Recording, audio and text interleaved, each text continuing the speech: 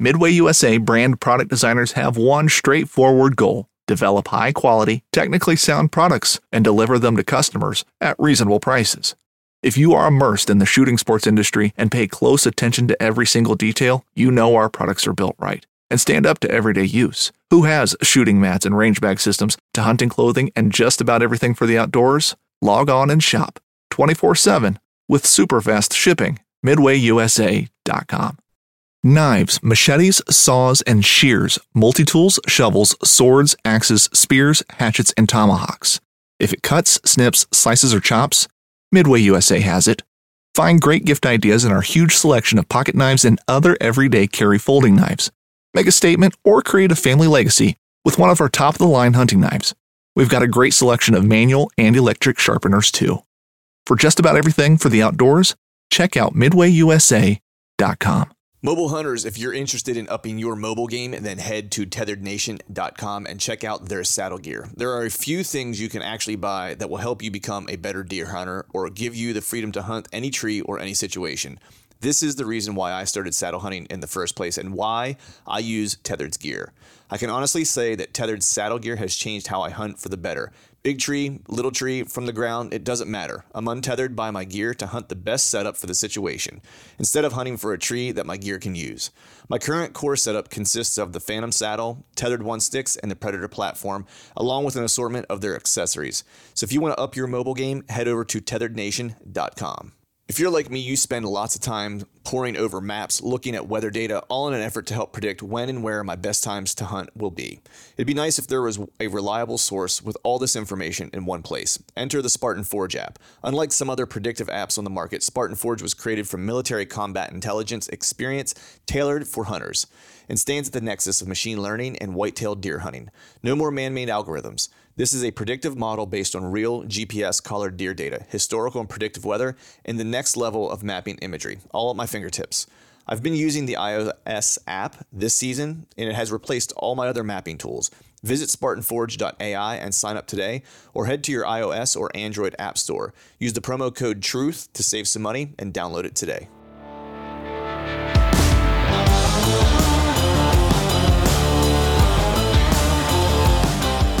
Welcome to the Truth from a Stand Deer Hunting Podcast, brought to you by Skull Brew Coffee Company. I'm your host, Clint Campbell, and you're listening to episode number 286.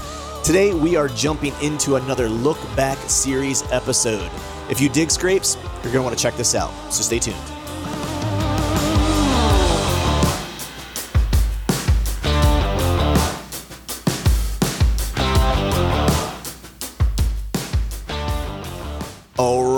All right. What is up, everyone? Happy Wednesday to you. Hope you are doing well. Hope you are feeling fine. Hope everyone had a good and safe Memorial Day weekend. Hope you got a couple days off. And if you haven't yet got out into the timber to get your trail cameras out, hopefully this past weekend you had a little bit of free time outside of spending it with some family to get some deer work done. This past weekend is usually my mad rush to try to get everything updated, all my cameras out and stuff like that. But fortunately for this year, I've been kind of on top of the ball, or on top of my game. Maybe that's the better way to say it. On top of the ball, I don't think is even a phrase. But I've been on my game this year and got everything out. Few that I need to hang yet that I'll hang as we get further into the summer, that are just mainly velvet inventory cameras that I have yet to set out. But for the most part, all my deer work is done. And we're going to keep this up front short for you today, since we are in a short week. Seems like the work week, everyone still just jams 5 days worth of work into 4 days. So got a lot to get to. But before I jump into this week's episode, I have a really awesome deal for you guys from our friends over at Exodus. If you are somebody that's been following the Exodus brand over the last 7 years and have been hung up on trying one of their reliable, dependable, and borderline bulletproof trail cameras, then they have a special campaign just for you starting right now until June 13th. Use code YEAR7, that's YEAR number 7, to save 20% off the entire Exodus website. That includes the Borderline Bulletproof Exodus Render, any render bundle, an SP18 solar panel, and any new merch. I've been using the render with the SP18 solar panel pretty much on all of my setups. So I essentially set them whenever they happen to go out. Some of them stay out all year round. And then I basically can forget them as I don't need to worry about changing batteries in those. In case you're not familiar with the product line, the Exodus Render is the Verizon 4G LTE camera that provides some of the fastest transmission times in the entire industry. On top of that, it's about as user-friendly as it gets and just flat out works when it matters most. Also, if you're not familiar with the Exodus Advantage, let me just tell you these 3 things.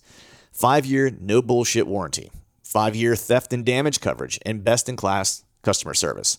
Now's the time to experience the Exodus Render. Do yourself a favor and start running the most dependable Exodus Render cell camera. Over the last 7 years, Exodus has consistently shown they build quality cameras that flat out work, and now they're very excited to announce this is new. So peel your ears here. Keep your peepers peeled on this one. A new limited product offering for archery hunters. But you'll have to sign up for the Exodus newsletter to learn the details. So head to their website at ExodusOutdoorGear.com and give the Exodus guys some support, and be sure to lock in these savings for the Render bundle. With that, we're going to go ahead and just jump into today's show. What the show is today is a look back series. So throughout the course of the year, I personally go back and revisit some of the past podcasts and just listen through is for my own edification, especially when I have guests on like the Troy Pottingers of the world and Nathan Killens and stuff like that, and just kind of refresh my memory of some of the things that we've talked about. And so this past year I thought, well, while I'm doing that, if there are clips that jump out to me that I think are particularly poignant or that make a really great point, I should pull them together and just create episodes around them as a way to kind of give you guys the straight dope from those episodes without having to listen back through those specific, those the longer form of the episodes. So that's what we're doing today. And today I have the clips that we pulled are a couple with Tony Peterson, a couple with Troy Pottinger. My good buddy Ryan Glitzky is in this as well. And then we wrap it up with Jake Hofer. And what you're going to find with most of this is we're really talking a lot about scrapes and hunting off of scrapes and hunting big woods. I would say that kind of, if I were to boil it all down, it is really big woods and scrape hunting is what this episode is all about. So if you dig those 2 things, you're in for a treat. So with that, we're going to go ahead and jump into the show. And as always, thank you all for listening. This first clip is with our good buddy, Tony Peterson. And what we're talking about in this particular clip is Tony wrote an article for Meat Eater, or that he had asked me for a couple quotes or a couple thoughts that he could kind of use to kind of help the article. And it was really around the idea of how to become a better deer hunter and what that approach is. And if you know anything about Tony, the approach is there is no easy way, and it's all just based on work and getting out there and doing it. And so we got on this topic of neuroplasticity, which is kind of how you expand the mind and so forth. And that really was kind of the crux of this part of the conversation. But he kind of backs up a little bit, and we talked just a little bit about the magic bullets that might be suggested in the outdoor industry and whether or not they're actually effective, and what the real way is to ultimately becoming a better deer hunter. So let's jump into this clip and check it out. Yeah. I mean, so let's talk about that neuroplasticity, because I think it is so important to deer hunters. But let's back up a second on that, because that article, I can't remember what that was called, but it was something like the one way to become a better deer hunter, like the one guaranteed way. I can't remember what the clickbaity title they put on it for me was, but it was something about becoming a better deer hunter. And I'm really trying to lean into that. Like you mentioned earlier about that foundations episode I did on long range glassing. Like, I got to get out there. That's sort of the goal with a lot of the stuff I create, is to get you out there. Mm-hmm. Like, so we've kind of created in this hunting industry, like, I'm going to give you the answer, you'll kill more deer. Mm-hmm. Like I own some kind of intellectual property, you don't. And when I spill the beans, you guys are going to go out there and you're going to kill one. And the reality is that's just not true. Like if that were the case, we just listen to, the outdoor channel celebrities and we'd all be killing 200 inchers. Like, we're not. Yeah. Like there's a reason. And so that kind of stuff, I love those kind of articles, because they get people to go, I'm going to go try this, or I'm going to try to be better, instead of I'm going to try to find this like loophole out in nature where the deer are dumb, or where I can call them in, or where I can do something that's like, it's demonstrably not going to work. Like, mm-hmm. Statistically, maybe that's the wrong word. Maybe statistically it's just not going to work for you, but getting lots of experience in the woods will work for you. Yeah. Spending lots of time scouting and enjoying yourself and learning this process and owning it will make you better. Like, that's the route most of us have to take, because we can't write a giant check and kill old dumb deer. Like we just can't. Right. And one of the things that goes along with that is like what you were talking about with the neuroplasticity.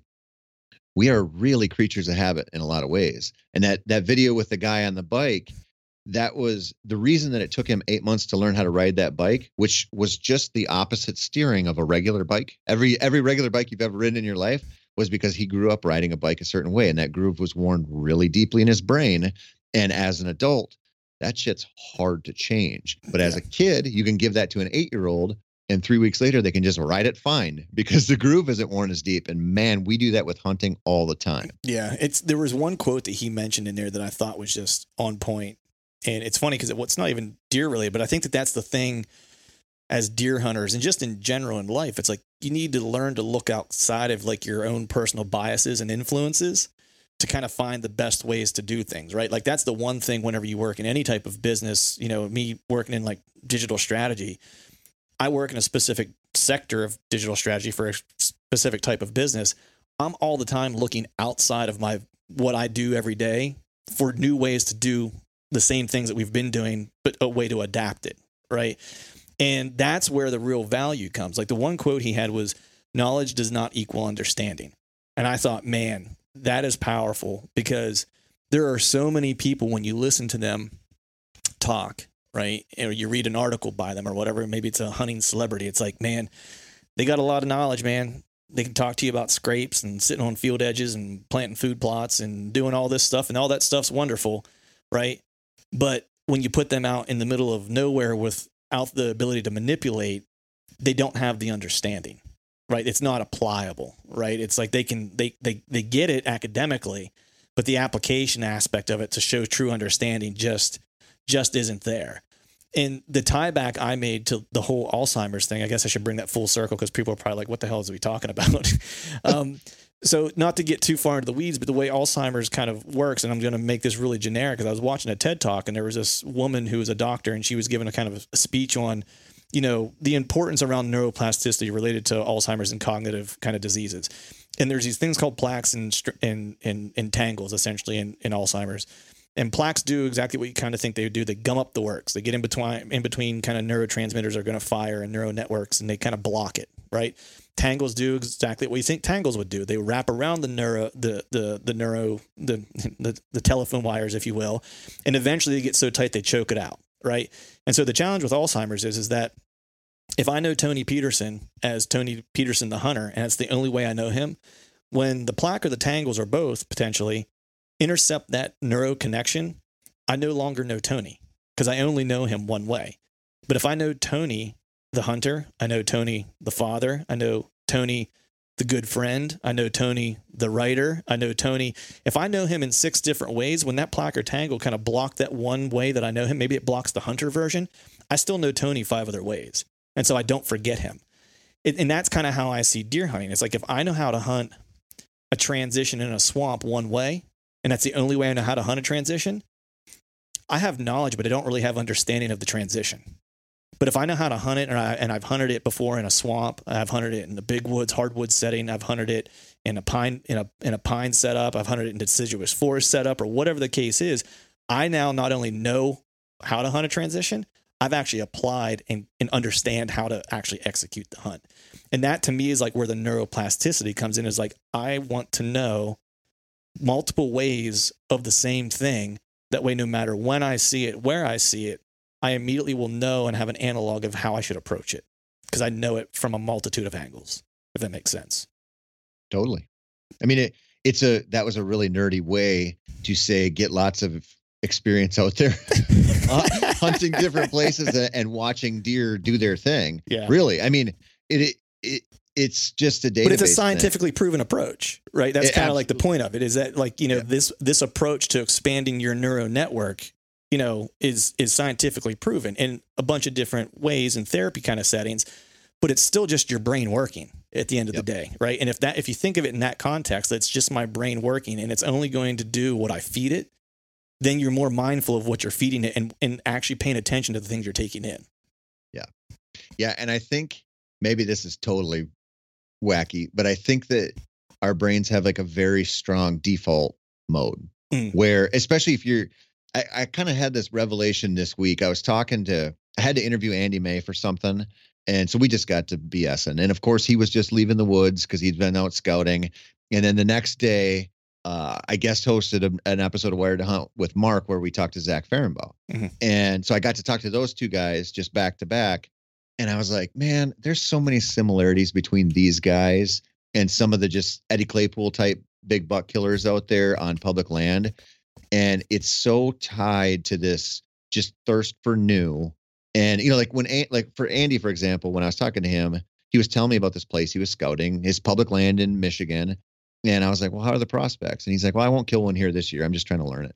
Just, you know, like he wasn't going in there like this is guerrilla warfare. He's like, I'm just, you know, this place interests me.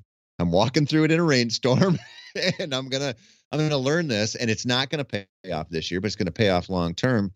And he's just expanding that and keeping keeping things fresh and going, okay, like here's some new inputs, here's some new learning. And it doesn't allow him, he's not going to get into a rut. Like right. He's going to keep going, and it's not going to get stale, or he's not going to default to like, well, I guess I go to this stand because it's October 7th and 8 years ago I saw a nice one. You know what I mean? Like he's moving forward. All right, this next clip is again with our good buddy Tony Peterson. Both these clips I think were from podcast number 245. So if you haven't listened to that, you might want to go back and check that out. But this clip coming up is really kind of talking about how a lot of times, as you know, podcast hosts or writers or whatever the case is, we spend a lot of time focusing on hunting mature deer or mature bucks, which is great. You know, I think, you know, as you kind of progress in your hunting journey, you know, a lot of times, you know, a lot of folks want to kind of move in that direction, you know, older age class of deer, a little bit more challenging, et cetera, et cetera. But I think a lot of times we look past the idea of just hunting deer and how beneficial just hunting deer can be. I know for me, when I go out of state, that's kind of almost always where I start because I don't know a lot about the place that I'm at, especially if I've never scouted it before. Late season is a great opportunity or a great place to just hunt deer. If you can just get in deer, then you at least give yourself a chance to be in the game, right? And so that's really what this clip talks about is not just the benefit for maybe seasoned hunters, but definitely the benefit for those who maybe are newer to hunting or younger in their hunting journey, so to speak, and the benefit to just plainly hunting deer. So let's go ahead and check this clip out. Yeah, man. I mean, I think we get caught up in the idea of like, I want it to happen here. I can envision it, and that's how I want it. Yep. Well, without question, we do that. But I also think like I've been kind of so I wrote an article recently for Meat Eater about why I love to shoot young bucks. Spencer really wanted me to write it. It freaking blew up, good and bad. It went both ways. It broke all over the place. But it made me think we have a weird thing going on where we talk about mature bucks a lot. Mm-hmm. But I know in my life, I hunt deer a lot. Mm-hmm. Sometimes I target mature bucks. It depends on the situation. But a lot of times I go hunt deer. And sometimes that leads me to big bucks. And what it made me realize is like, when we have a lot of people listening to us and a lot of people reading the things we write, and they're like, they skip that learning to deer hunt stage. And they're kind of in this like, well, okay, I'm going to target mature bucks. Like I'm going to target mature bucks on public land. Like, man, could you go kill a forky consistently on public land? Like, could you really, instead of just like saying it, or like a mature doe, like if you have an antlerless tag, how long, like just give me an estimate. How long do you think it'd take you to fill? Because there's a lot of reality baked into those scenarios sometimes. And I don't think there's any way around this if you're hunting pressure deer to learn deer first and bucks second. Yeah. And I think I think we kind of have missed that message a lot of times, and you get reminded of it when you start traveling, you know, because when you start traveling, like, yeah, okay, I'm going here, you start looking for buck sign and stuff, but what you're doing, you're not throwing away the forky sighting, and you're not throwing away the does that walk through. You're kind of like, I'll take it all because I need as much as you can give me here in this 4 days or week. And that stuff matters. And I think sometimes when we're at home or we're in a comfortable situation, it's like that little 6-pointer doesn't matter. And it's like, man, he might matter so much by just how he goes down the ridge and cuts down, or how did he approach the water? Like that because it was him today doesn't mean it isn't 140 incher tomorrow. Right. And like if you're kind of just dismissive of that stuff, you're maybe not taking your game the right way. All right, this next clip is with my good buddy Ryan Glitsky. Ryan's a fellow PA guy out in Western PA, just an absolute killer. And Ryan and I have a lot of similarities in terms of how we hunt, type of terrain that we hunt, and the things that we kind of focus on. We have, again, like I said, we're very similar in kind of how we approach things.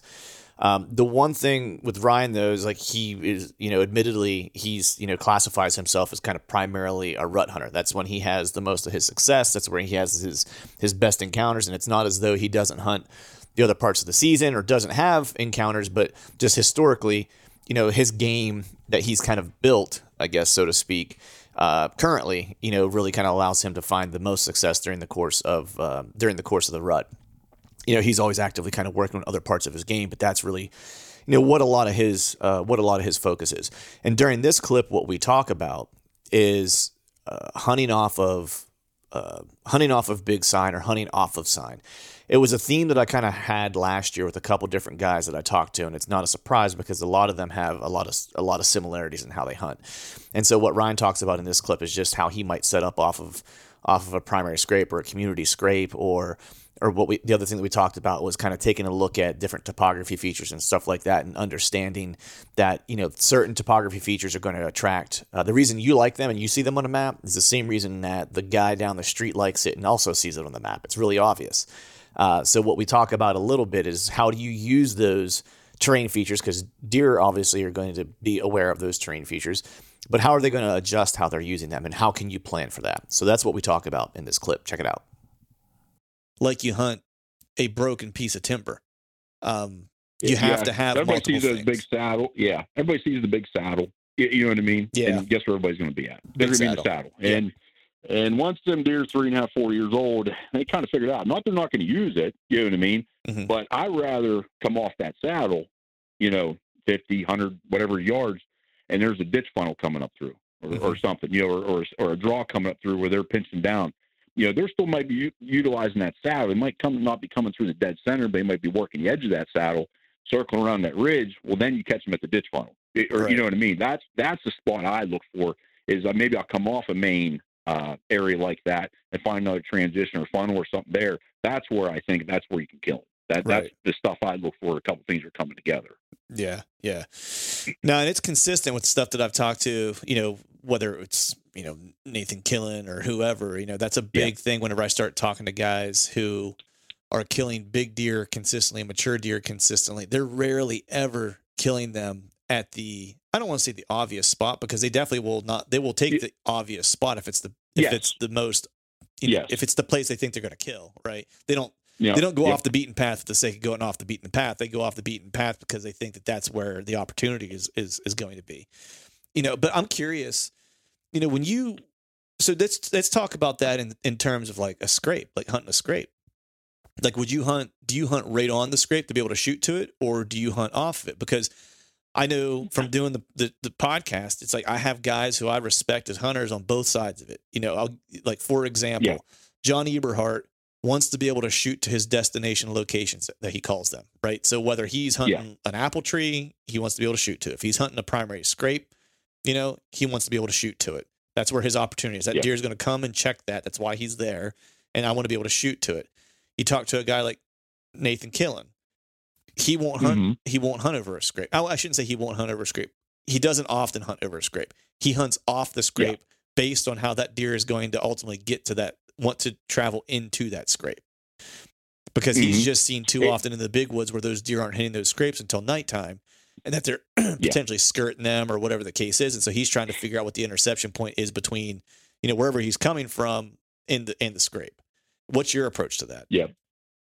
Every situation is different. I play both sides. I have locations that those scrapes are set up in the pinch or near the pinch where I can shoot through the scrape and cover the funnel, pinch point, transition, whatever it is. I can cover multiple things. And that's actually when I get into an area, I'm picking the spot than picking the tree. I think it was Heath Cisco I just heard a couple weeks ago, and that hit home. Mm-hmm. You got to find the spot, and you got to hunt the spot. Then you pick your tree. You don't pick that tree first. You know what I mean? Yeah. You got to pick that spot. Does that mean I'm shooting for the scrape? Yeah. Is that shooting for the terrain feature? Yes. Maybe not. There's locations I may be off that scrape 50, 60, 70 yards. I might be backed off it, maybe a creek crossing or something like that. There's multiple trails crossing before they branch off to the scrape. You know, there's different situations. Like I said, I'm going to hunt the spot before I, hunt the actual tree. And Right. that's kind of how I do it. You know? Yeah, because you're that makes sense because you're using the scrape is the trying to get the kid to take the candy. You know what I mean? Yeah. To a degree. Yeah. But you're looking for what gives me the best odds of having the encounter I need to have, and sometimes it's sitting on that scrape, like you mentioned, whenever you're in that pinch, or it's sitting off of it if you have 3 or 4 trails intersecting somewhere. He could be coming down any one of those if you're not 100% sure. And now you have an opportunity because now you have multiple access points that he could be using. And then he may skirt that scrape still. You're really just banking on him hitting that scrape if you're sitting over that scrape. And if there's not a funnel to make him go to it, he may never make it there. Yeah, like I said, the perfect scenario is, I have one spot in the mountains. It's basically a couple ditch funnels that come together off a clear cut, and all those trails come down to a big major primary scrape. I mean, that's like, the clouds open up and it's shining on. You're like, duh, you know what I mean? And that's a perfect scenario when you get something like that. As long as your access and exit's good and your wind's good and everything, that's a dynamite setup. But those are few and far between. You know what I mean? To find that perfect setup. Like I said, sometimes you gotta think outside the box. You know what I mean? In situations, but like I said, I'm trying to always look, like I said, for multiple things coming together. Does that include a scrape? Possibly not. But I'm always looking for the multiple things coming together to basically give me multiple opportunities. That's kind of what I'm looking for. All right. So this next clip is a guy that both Ryan, that you just heard from, and I kind of follow a lot of his teachings, I guess might be one way to say it. This is Troy Pottinger. I've done a couple different podcasts with him, but this clip specifically, if you don't know a whole lot about Troy, I'll give you the quick Cliff Notes version of his description. But Troy's from Idaho, awesome mountain whitetail hunter, kills super old target. Well, I should say it this way: targets the most mature deer in the woods and kills typically the most mature deer. And usually ends up being the biggest deer in the woods. The thing with where Troy is hunting in Idaho is that, as you can imagine, it's out west, so you have a lot of vast area. I mean, we're talking like to the tune of millions of acres. So you're really talking about legitimate big woods. Beyond that, obviously, the weather is a factor. Just the amount of snowfall that they get out there, especially when you get into elevation. And the number of predators that he's kind of contesting with as well. I mean, where he's at, there's wolves, there's grizzlies, and mountain lions, all which are, using deer as part of the food chain. So he is not the only one seeking these deer out. So he has a lot of competition. So that's a little bit of background about Troy. What he's doing in this particular clip is we're talking about how Troy goes about breaking down the mountains of Idaho. Again, lots of area, lots of different elevation, lots of different terrain, lots of different vegetation and habitat, and trying to pick Troy's brain to get a sense as to how he goes about taking something that just seems almost unsurmountable and breaking it into chunks or pieces that he can digest and make a plan for the upcoming hunting season. So let's check out this clip. So I guess let's do a scenario here. It's like, let's say you're headed to a new area. We've dropped Troy off somewhere in Idaho where he's never been, and you know that there's good mountain whitetails in there. Where do you start, and how do you start breaking down an area that's so big? Right. Well, I've at least seen it on a map. I can promise you that. Right. Yeah. No, to start everything now, where I'm at with my approach nowadays is everything starts with a map, satellite imagery, and topo combined. And I've taught this in my boot camps with guys, and I show them firsthand. I literally do a split screen And I dissect the elevations that I prefer based on decades of just learning where these whitetails like to survive with the wind and the thermals based on the size of the mountains and the elevation and the habitat.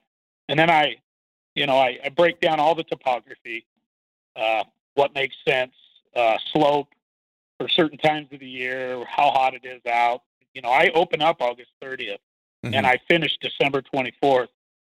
So I'm going through the 3 seasons of hunting as far as summer, fall, and winter. I get to hunt those 3 seasons. And all of these animals are driven to survive based on, shelter and food and procreation. So for me, it all starts with those maps nowadays. And then when I I jump into the woods where I want to head, I've already got a heck of a game plan in my mind, specific terrain-based features, elevations, and habitat that I find by combining those maps. I've already got a really good idea where the best security cover is, the best thermal advantage, wind advantage for a buck to have everybody outplayed and to survive a lot of years.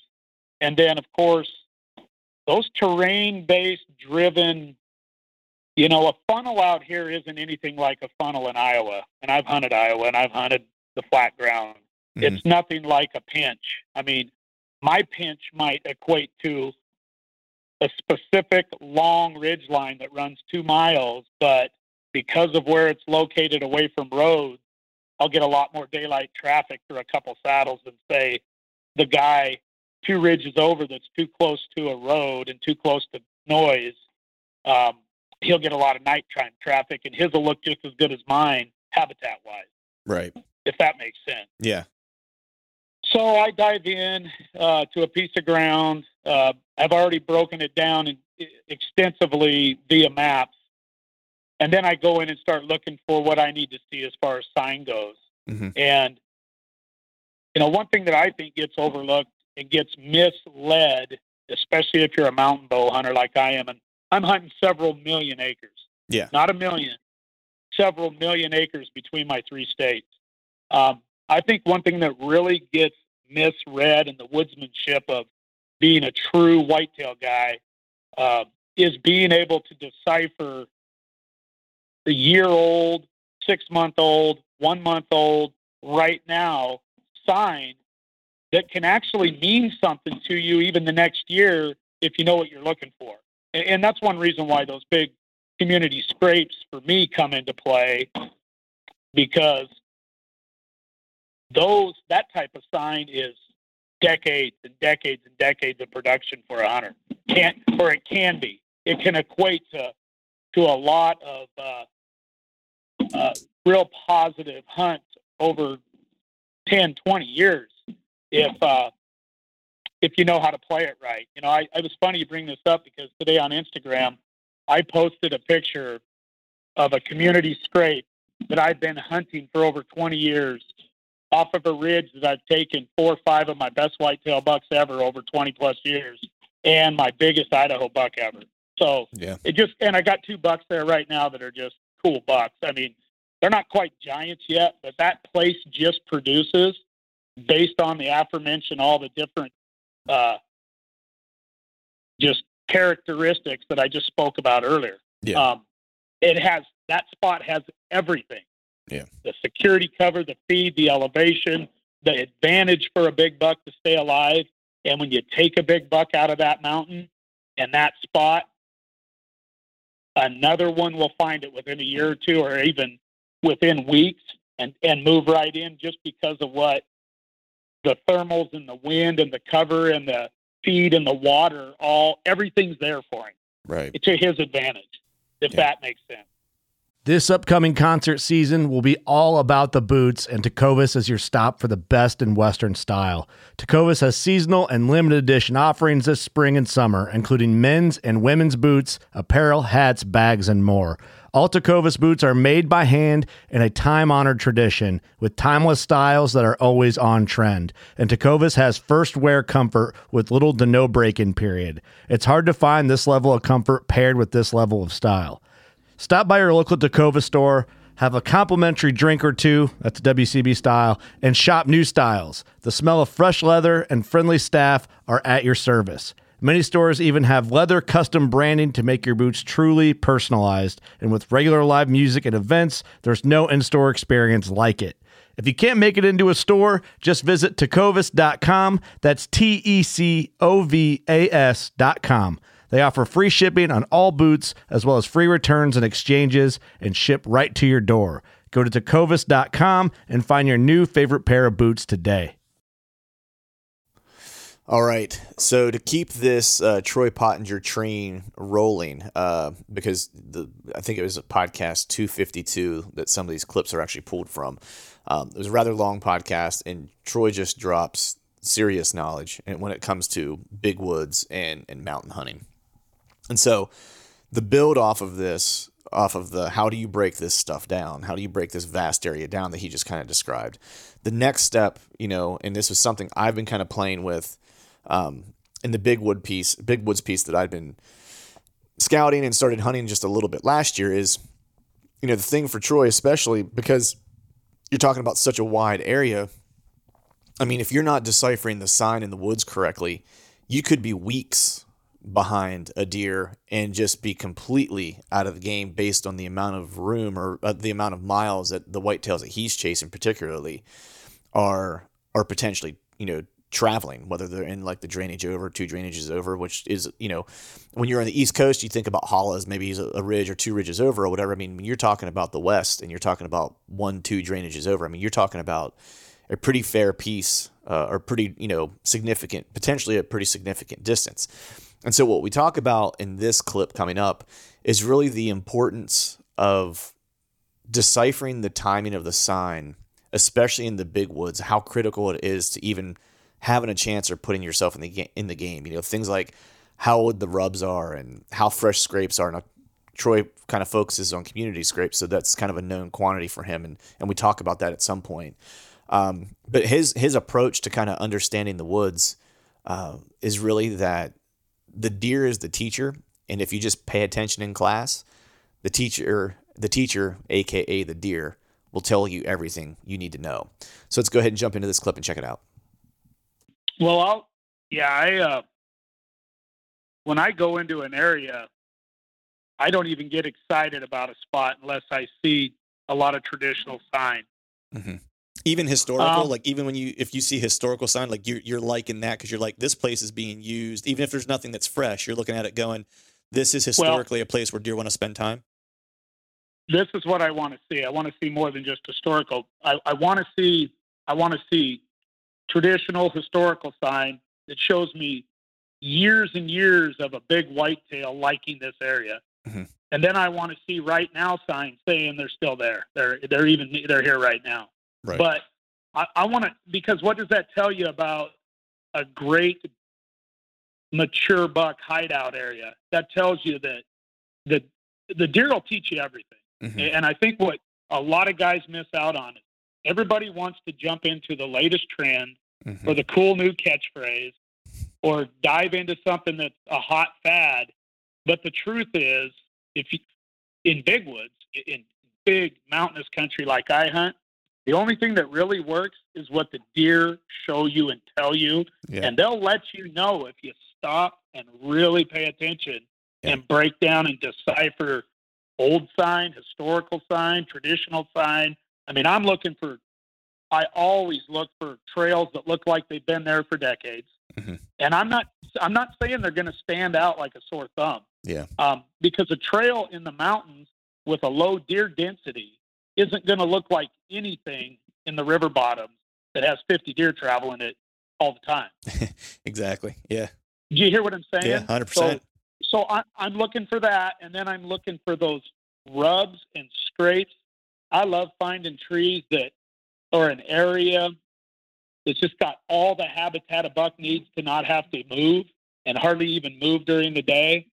And then I'll find rubs that I can tell are 20, 30 years old, all the way up to very fresh. There's a big guy or two living in the area right now rubs. So it's putting all of those pieces together. The scrapes are positioned. in accordance with where the doe family groups overlap his big core area. And I put all those pieces together. Quit, you guys. Sorry, my labs are, boys, quit. Sorry about this. That's all right. Hey, they just wanted to join. They wanted to join the fun, man. It's all right. Oh yeah, they're playing with an antler. Boys, quit. Anyway, so back to, I'm looking for all of the pieces of the puzzle of the big picture, and not just right now, and not just historical. I want to see it all, because it tells me those bucks have a reason for wanting to stay there. Right. And there's a reason why they continue to reload in that area. If that comes across, I'm looking for those bucks that like to reload those areas that get reloaded year after year after year. And it's because an old whitetail buck in those woods has everything he wants to his advantage. I also break everything down and literally walk in on my first scouting mission. Doesn't matter what month of the year it is. And I'll scout a piece of ground. I don't care what month it is. I break it all down based on how the predominant winds mix with the everyday thermals based on every slope in that country, because all the winds and thermals work a little different on slope. And I'll break all that down ahead of time, and I can pretty much pinpoint, usually within 400 or 500 yards of where a big buck's living. And then I'll go into that area for the very first time on foot and actually get to see it firsthand. And usually it comes to fruition. I'll go in there. I'll either find his big scrapes, I'll find where the does are using the area. I'll find where he's usually elevated in his position, and I'll either find a big community scrape in there, or I'll place one. And within 2 or 3 days, I can usually get a good one on camera. Rarely anymore. And it used to not be this way. Mm-hmm. It took me decades of trial and error, making mistakes, striking out, to where now I just kind of go with some absolutes that I have to have. And when I do that, they show up and they're there. And right. I also play a biological game with them with scent. I trap whitetails. That's right. What I do. Right. I'm a trapper. Right. But I'm not catching them with a foothold. I'm using their biology to come to me and check me out because they think I'm a new dude in town. All right. This next clip is again with Troy Pottinger. And the thing, aside from being just a mountain whitetail killer, the thing that I guess maybe the strategy or the tactic that Troy might be most or best known for is his use of community scrapes as part of his hunting strategy.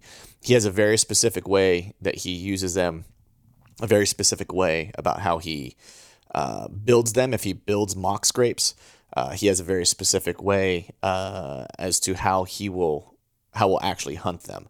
I've actually adopted his approach pretty much wholeheartedly, and have seen the benefits of using the approach that he has, that he shares in this next clip. So let's just go ahead and jump in and check this clip out. Okay, first, I think to be fair to the listeners, because there's so much verbiage out there in the world about scrapes, that what one guy might think is a community or a primary isn't even close to the same, or they're exactly the same. So for me, and I've been a community guy for forever. I mean, before I even think people said community scrapes. Right. I was talking about. And what I mean is the entire drainage, the big areas. My areas are huge. I might have a drainage that runs 15 miles long. But that entire drainage will have some specific sites, scrapes in it, that every deer in that drainage that travels that drainage, they'll know where that scrape is.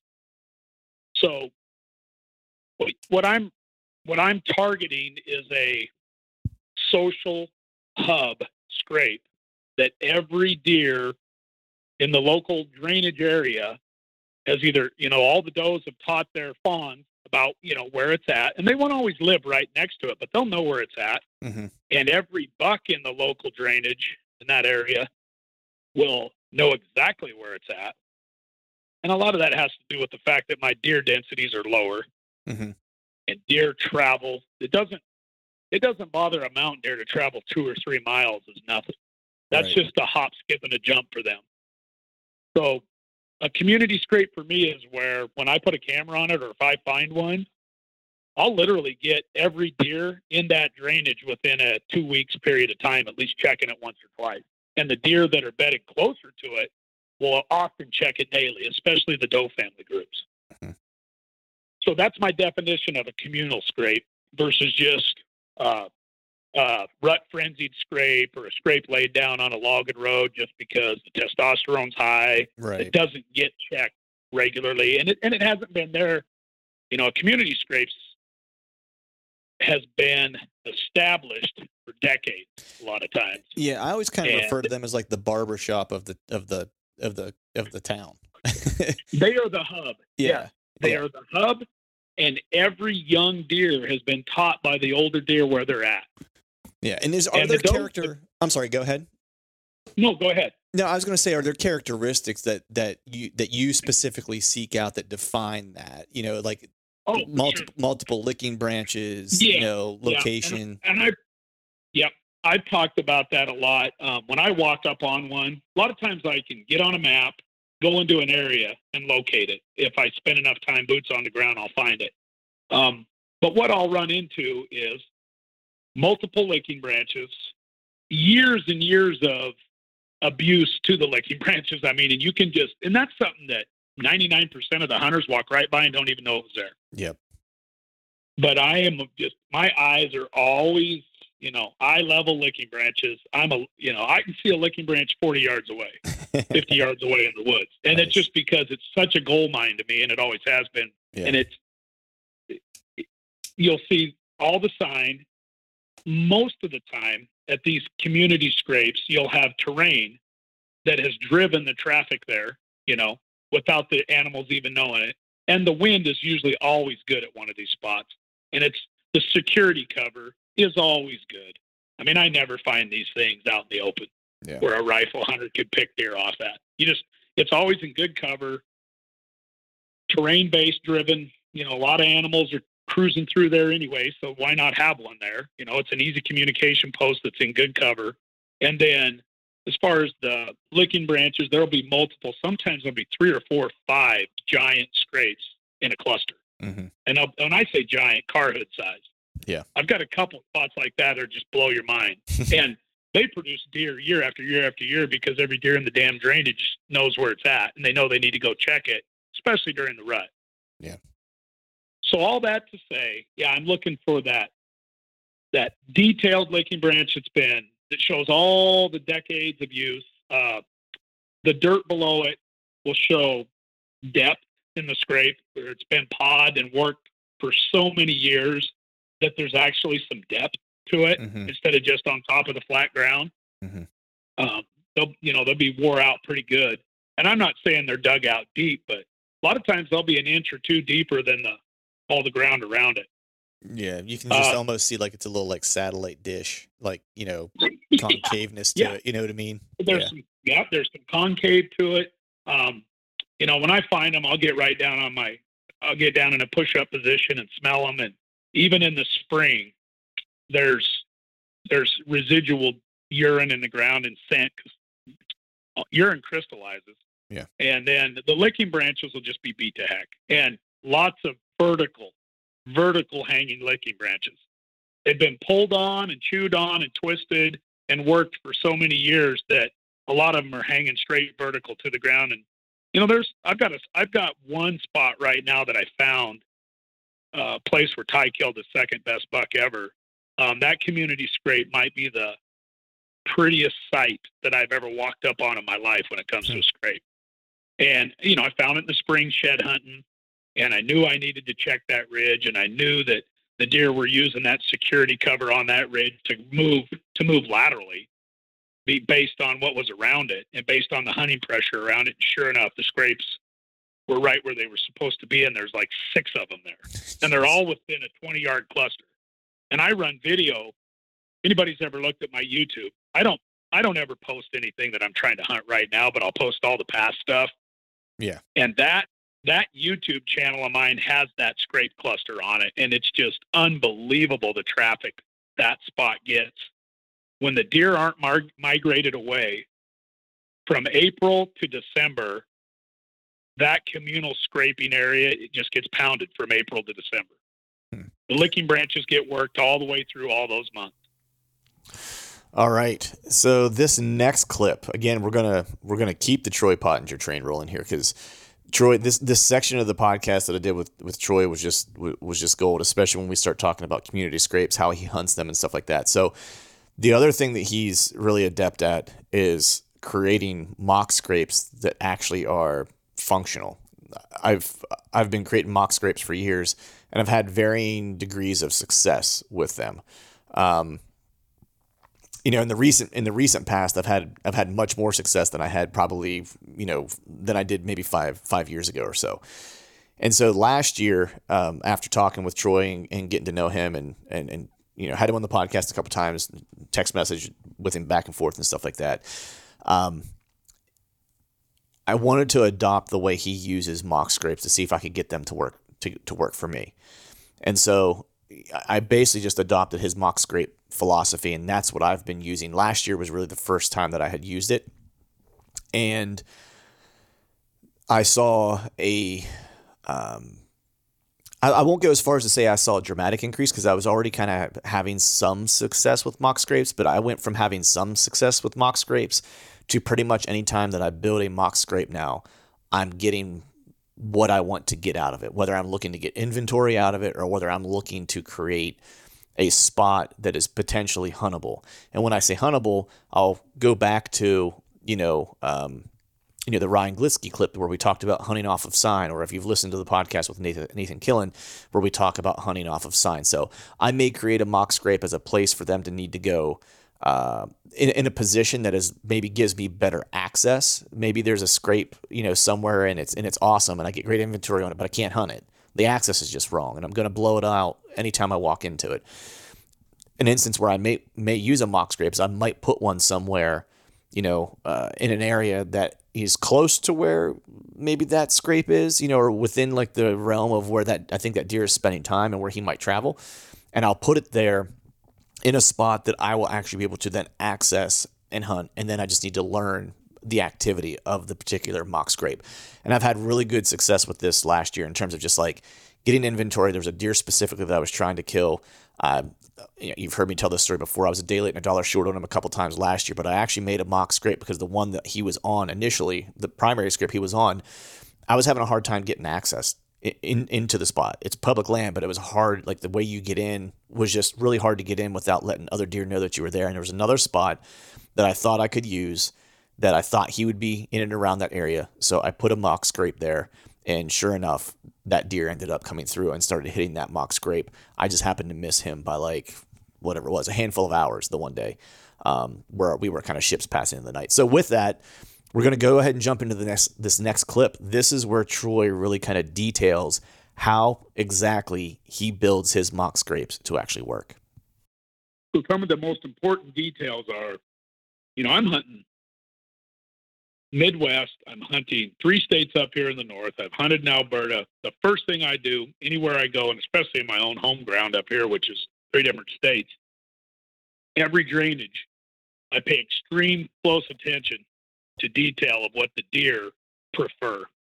When it comes to licking branch species and the visual that I build in a specific drainage, guess where I got that information from my scouting, from what the deer have already showed me at other community scrapes in the same drainage. Yeah. I picked up it's so important to pick up on all those little details of what the deer like. Mm-hmm. I'll put them on there's only in most drainages, there's 1 or 2 species that I will use based on what the deer have showed me in those given drainages of what to use for licking branch. And I have no problem harvesting the licking branch and moving it and strapping it to a pine tree. It doesn't matter. I make sure they have the licking branch that they like. Mm-hmm. I'm obviously looking for a nice dirt bed area where there's some actual possibility to make the dirt, make a nice bed of dirt that can hold scent. I'd stay out of the rocks and stay out of the sand as much as I can. And, I really pay attention to all those little things. But what's key is you got to place that scrape where that buck is huntable and killable based on where you put that scrape. Mhm. You're wasting your time if you go put a scrape in a perfect location to get him to check it. But if you can't hunt that spot and if you can't access it and get out of there, you just ruined that whole, in my opinion, that whole setup, because that buck will be on to you instantly if you don't set it up based on how the wind is going to work for him every day to get to it. You're not even in the game. Right. So then when I get to the actual details, I mimic what I see for community scrapes in those local areas. The species, the way that they're beat up, the way that the vertical licking branches hang, and it's based on finding them.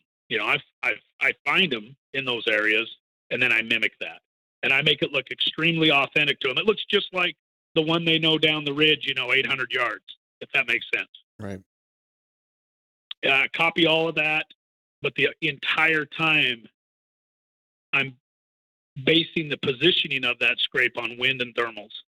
I'm letting the wind and thermal work for me 24/7 every day of the week or every year of the week, that a buck could be using a bedding zone where most of that wind and thermal is sending that scent daily. It's just incredible to see, too, how quick deer jump on those. I mean, they're on them instantly.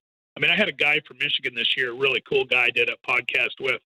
I think it was Steve Crawford. I hope I got that name right. Really good guy. Anyway, I sent him my kit.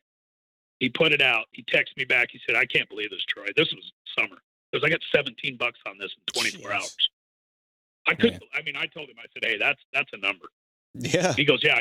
He goes, "I can't believe it." He goes, I positioned it with great cover. I knew there was bucks bedding in the area. He goes, "I can't believe it, Troy. There's $17 on this in 24 hours." Now, are you going to get $17 everywhere? Heck no. I'll never get $17 on one in 24 hours. I don't have the deer numbers to do that. Right. But for me, it's all about getting the right buck that you're targeting to elicit his response in the daylight. That's the key, and be able to hunt it. Right. Yeah. As far as the dirt work goes and the actual laying it all out, I always spray my hands with that Vanishing Hunter, and I like to wear latex gloves if it's not too hot out. If my hands are going to sweat, I don't. I just spray my hands down. The dirt I always dig up with a long stick on purpose from the woods and pack it away and throw it away. Just simple things like that. Mm-hmm. I don't want to pack tools miles in, so I don't do any of that. I really make the dirt bed look like an authentic communal scrape that these deer have seen for years and they're used to. I really load them up heavy with scent initially. I don't care what month it is, because I want to get that scent. I want to get those scent molecules and that scent cone out into the thermals and the wind for a long distance. I want it to travel a mile at least. Right. And when I do my licking branch forehead gland initially on the first build, I always spray it not only on the licking branches, but I go up in elevation above the licking branches on whatever tree I'm using or whatever. And I don't care what, even if I've transplanted the licking branch, say, onto a black pine tree, Mhm. I still go way up into the needles above when I initially build it, because I want the wind and the thermals to push that scent of the forehead gland out through the woods a long ways. Right. So I really load it up initially. The deer come in, they take it over, they start marking it with their natural scent. The only time I mark it again with my scents is when I'm there to hunt it or check a card, and that's it. That way I'm not intruding on them. You were talking about having a cell camera. Mhm. That's great. I love running a cell camera. I just don't get service in very many of my spots. But where I do, I love that whole cell camera idea because I'm not intruding on them. All right. That is it from our buddy Troy Pottinger. We are going to move on to our last segment for this particular Look Back Series episode. And this is with my good buddy from Exodus Outdoor Gear, Jake Hofer. So, Jake, if you don't know anything about Jake, what you really need to know is that the dude is a scrape fiend. He's been watching scrapes for years. He loves scrapes so much so that Exodus has created a whole, content series during the course of the hunting season called Scrape Week, where they dedicate a week to kind of talking about scrapes and basically everything and anything about scrapes. And, Jake, with the benefit of running a lot of trail cameras, and then, me, of course, I've run quite a few as well. A lot of the way I kind of use cameras on scrapes prior to being able to meet, the Troy Pottingers of the world and stuff like that was really, based on how Jake uses trail cameras in and around scrapes, and then through proxy, Chad as well. And so what Jake and I really kind of talk about in this section, or in this segment, is what we've both kind of collectively picked up on over the years of running cameras over scrapes, specific significant dates that we've kind of seen that regardless of where that camera is placed, or where that scrape might be, as long as it's a community scrape, that there are specific dates and timeframes that seem to hold true no matter what, and certain activity that will seem to hold true no matter what. So we talk about that a little bit. And then we also talk about just on how Jake qualifies scrapes to hunt, because there might be certain types of scrapes you're gathering inventory on, and then there may be ones that you want to spend some time trying to hunt. So we also talk about that. So with that, let's go ahead and just jump into the segment and check it out. He looks like he might be the same deer from last year. I can't 100% tell. It's near this big community scrape. Last year, he hit it in, he started showing up at night like this week, like mid this week. It was around the 12th, 13th-ish, something like that. And he hit it the same time this year. And then he daylighted for the first time last year, this coming weekend. So like between tonight and like Monday night, he'll hit it in daylight. I'm almost positive, right? And so I'm kind of watching the weather's going to drop on Monday. So I'm like, man, Monday and evening hunt. Like if I were going to pick a day, that would probably be the day. It'll fall within like the 2-day window roughly that he was in the area last year. And so, that to me, that stuff, especially this time of year, becomes like almost invaluable, that type of information. Yeah, I totally agree with that. Yeah. And what you'll hear guys talk about too, like I know I've talked to Litzinger about this, is he's like, man, that 18th time frame, like 18th to 20th is like when you usually see big deer hit scrapes for like the first time, like in daylight. Where you won't have seen them at all. Like maybe you got velvet, but like they disappear kind of in a lot. And maybe not even then.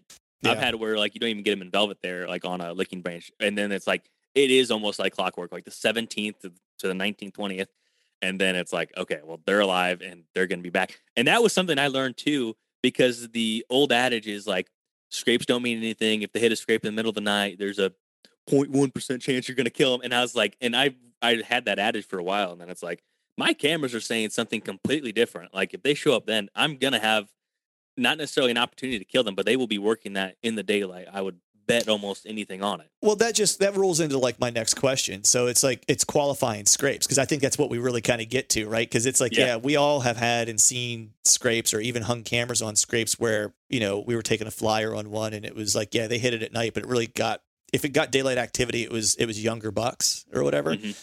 And, those are things that are probably out in the open a little bit more. And I would say probably more scrapes of, I almost refer to those as pawings.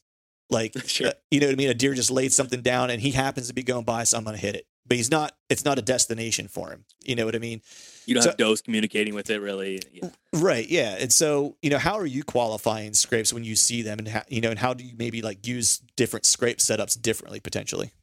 Yeah. So some of the better ones I found were in postseason scouting. And so that's one thing. The other one, something I always notice too is, so I guess the first one is postseason scouting, where it's like you can tell not necessarily like how large the actual scrape is, but like what is the proximity to that scrape, and then like what's going on in that area. Hopefully you hunted that area before, or you have some sort of knowledge to really piece it together. So that's one thing that is somewhat qualifying. And then you can put a camera there in the summer, and if there's deer hitting it, then it's pretty fair to bet it's a community scrape and it's going to be a great opportunity. Now there's another farm that it was literally the only scrape I found on this farm, and it was a community scrape. It was off the edge of bedding, and the same thing, like the majority of velvet bucks were in there, and it was like the scrape week action. And then like it went dead for a while, and then like around the 8th, 9th, 10th, 11th, 12th, like there were some bucks that filtered back in there. So that's one thing. And then the other thing in terms of qualifying, I think, is the amount of sign that's maybe around it. And it's like finding the scrape amongst many other kind of crappy scrapes that maybe only get hit once or twice. And a lot of it too is just from running 40, 50 cameras on a lot of scrapes too. Right. You just learn. Learn. But the one interesting story in terms of like qualifying it. So I went down to the southern part of Illinois, and Tyler and Casey from the Element Podcasters, and then Anthony was there, and I cannot remember the last guy's name, but they picked out the spot. I had nothing to do with actually picking the spot, but we all walked it, and then Casey found a scrape, and I was like, guys, like this is it. Like you can kill a giant buck here at the end of October. And they're like, yeah, whatever. Like, I'm usually a pretty positive person, so they're just like thinking I'm just like talking up a average situation. And then so they put a camera on it, and then sure enough, there's some solid bucks that show up in the summer in velvet. And then Tyler called me. He's like, it's October 17th. We have a little bit of a front. I think I'm going to go up there. I was like, no, just wait until the next front. And they ended up first sit. They went there, killed like 150-inch 8-pointer on the scrape that I called it. Like they were the trigger man. Like they had so much more to do with it than what I did. But I said, this is the scrape. Like you guys figure out how to kill him. But like, this is it. Like I have no doubt. He's going to be here.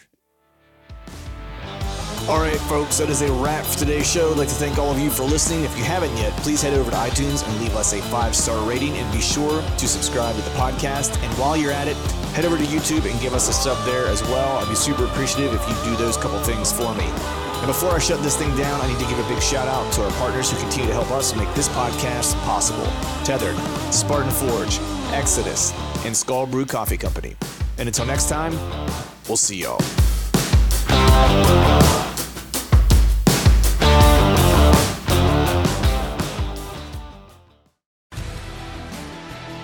Spend your Saturdays with Life on the Water. Join Captain Brandon Simmons for fishing, diving, travel, and so much more. You want to succeed, you want to fish, you want to be one of the greatest. Oh, look at that thing, dude.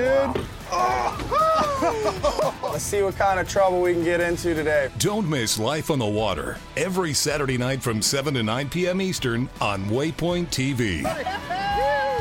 The destination for outdoor entertainment. You want to succeed, you want to fish, you want to be one of the greatest. Tune in to West Marine's Life on the Water, presented by Costa Custom Boats, every Saturday night from 7 to 9 p.m. Eastern on Waypoint TV.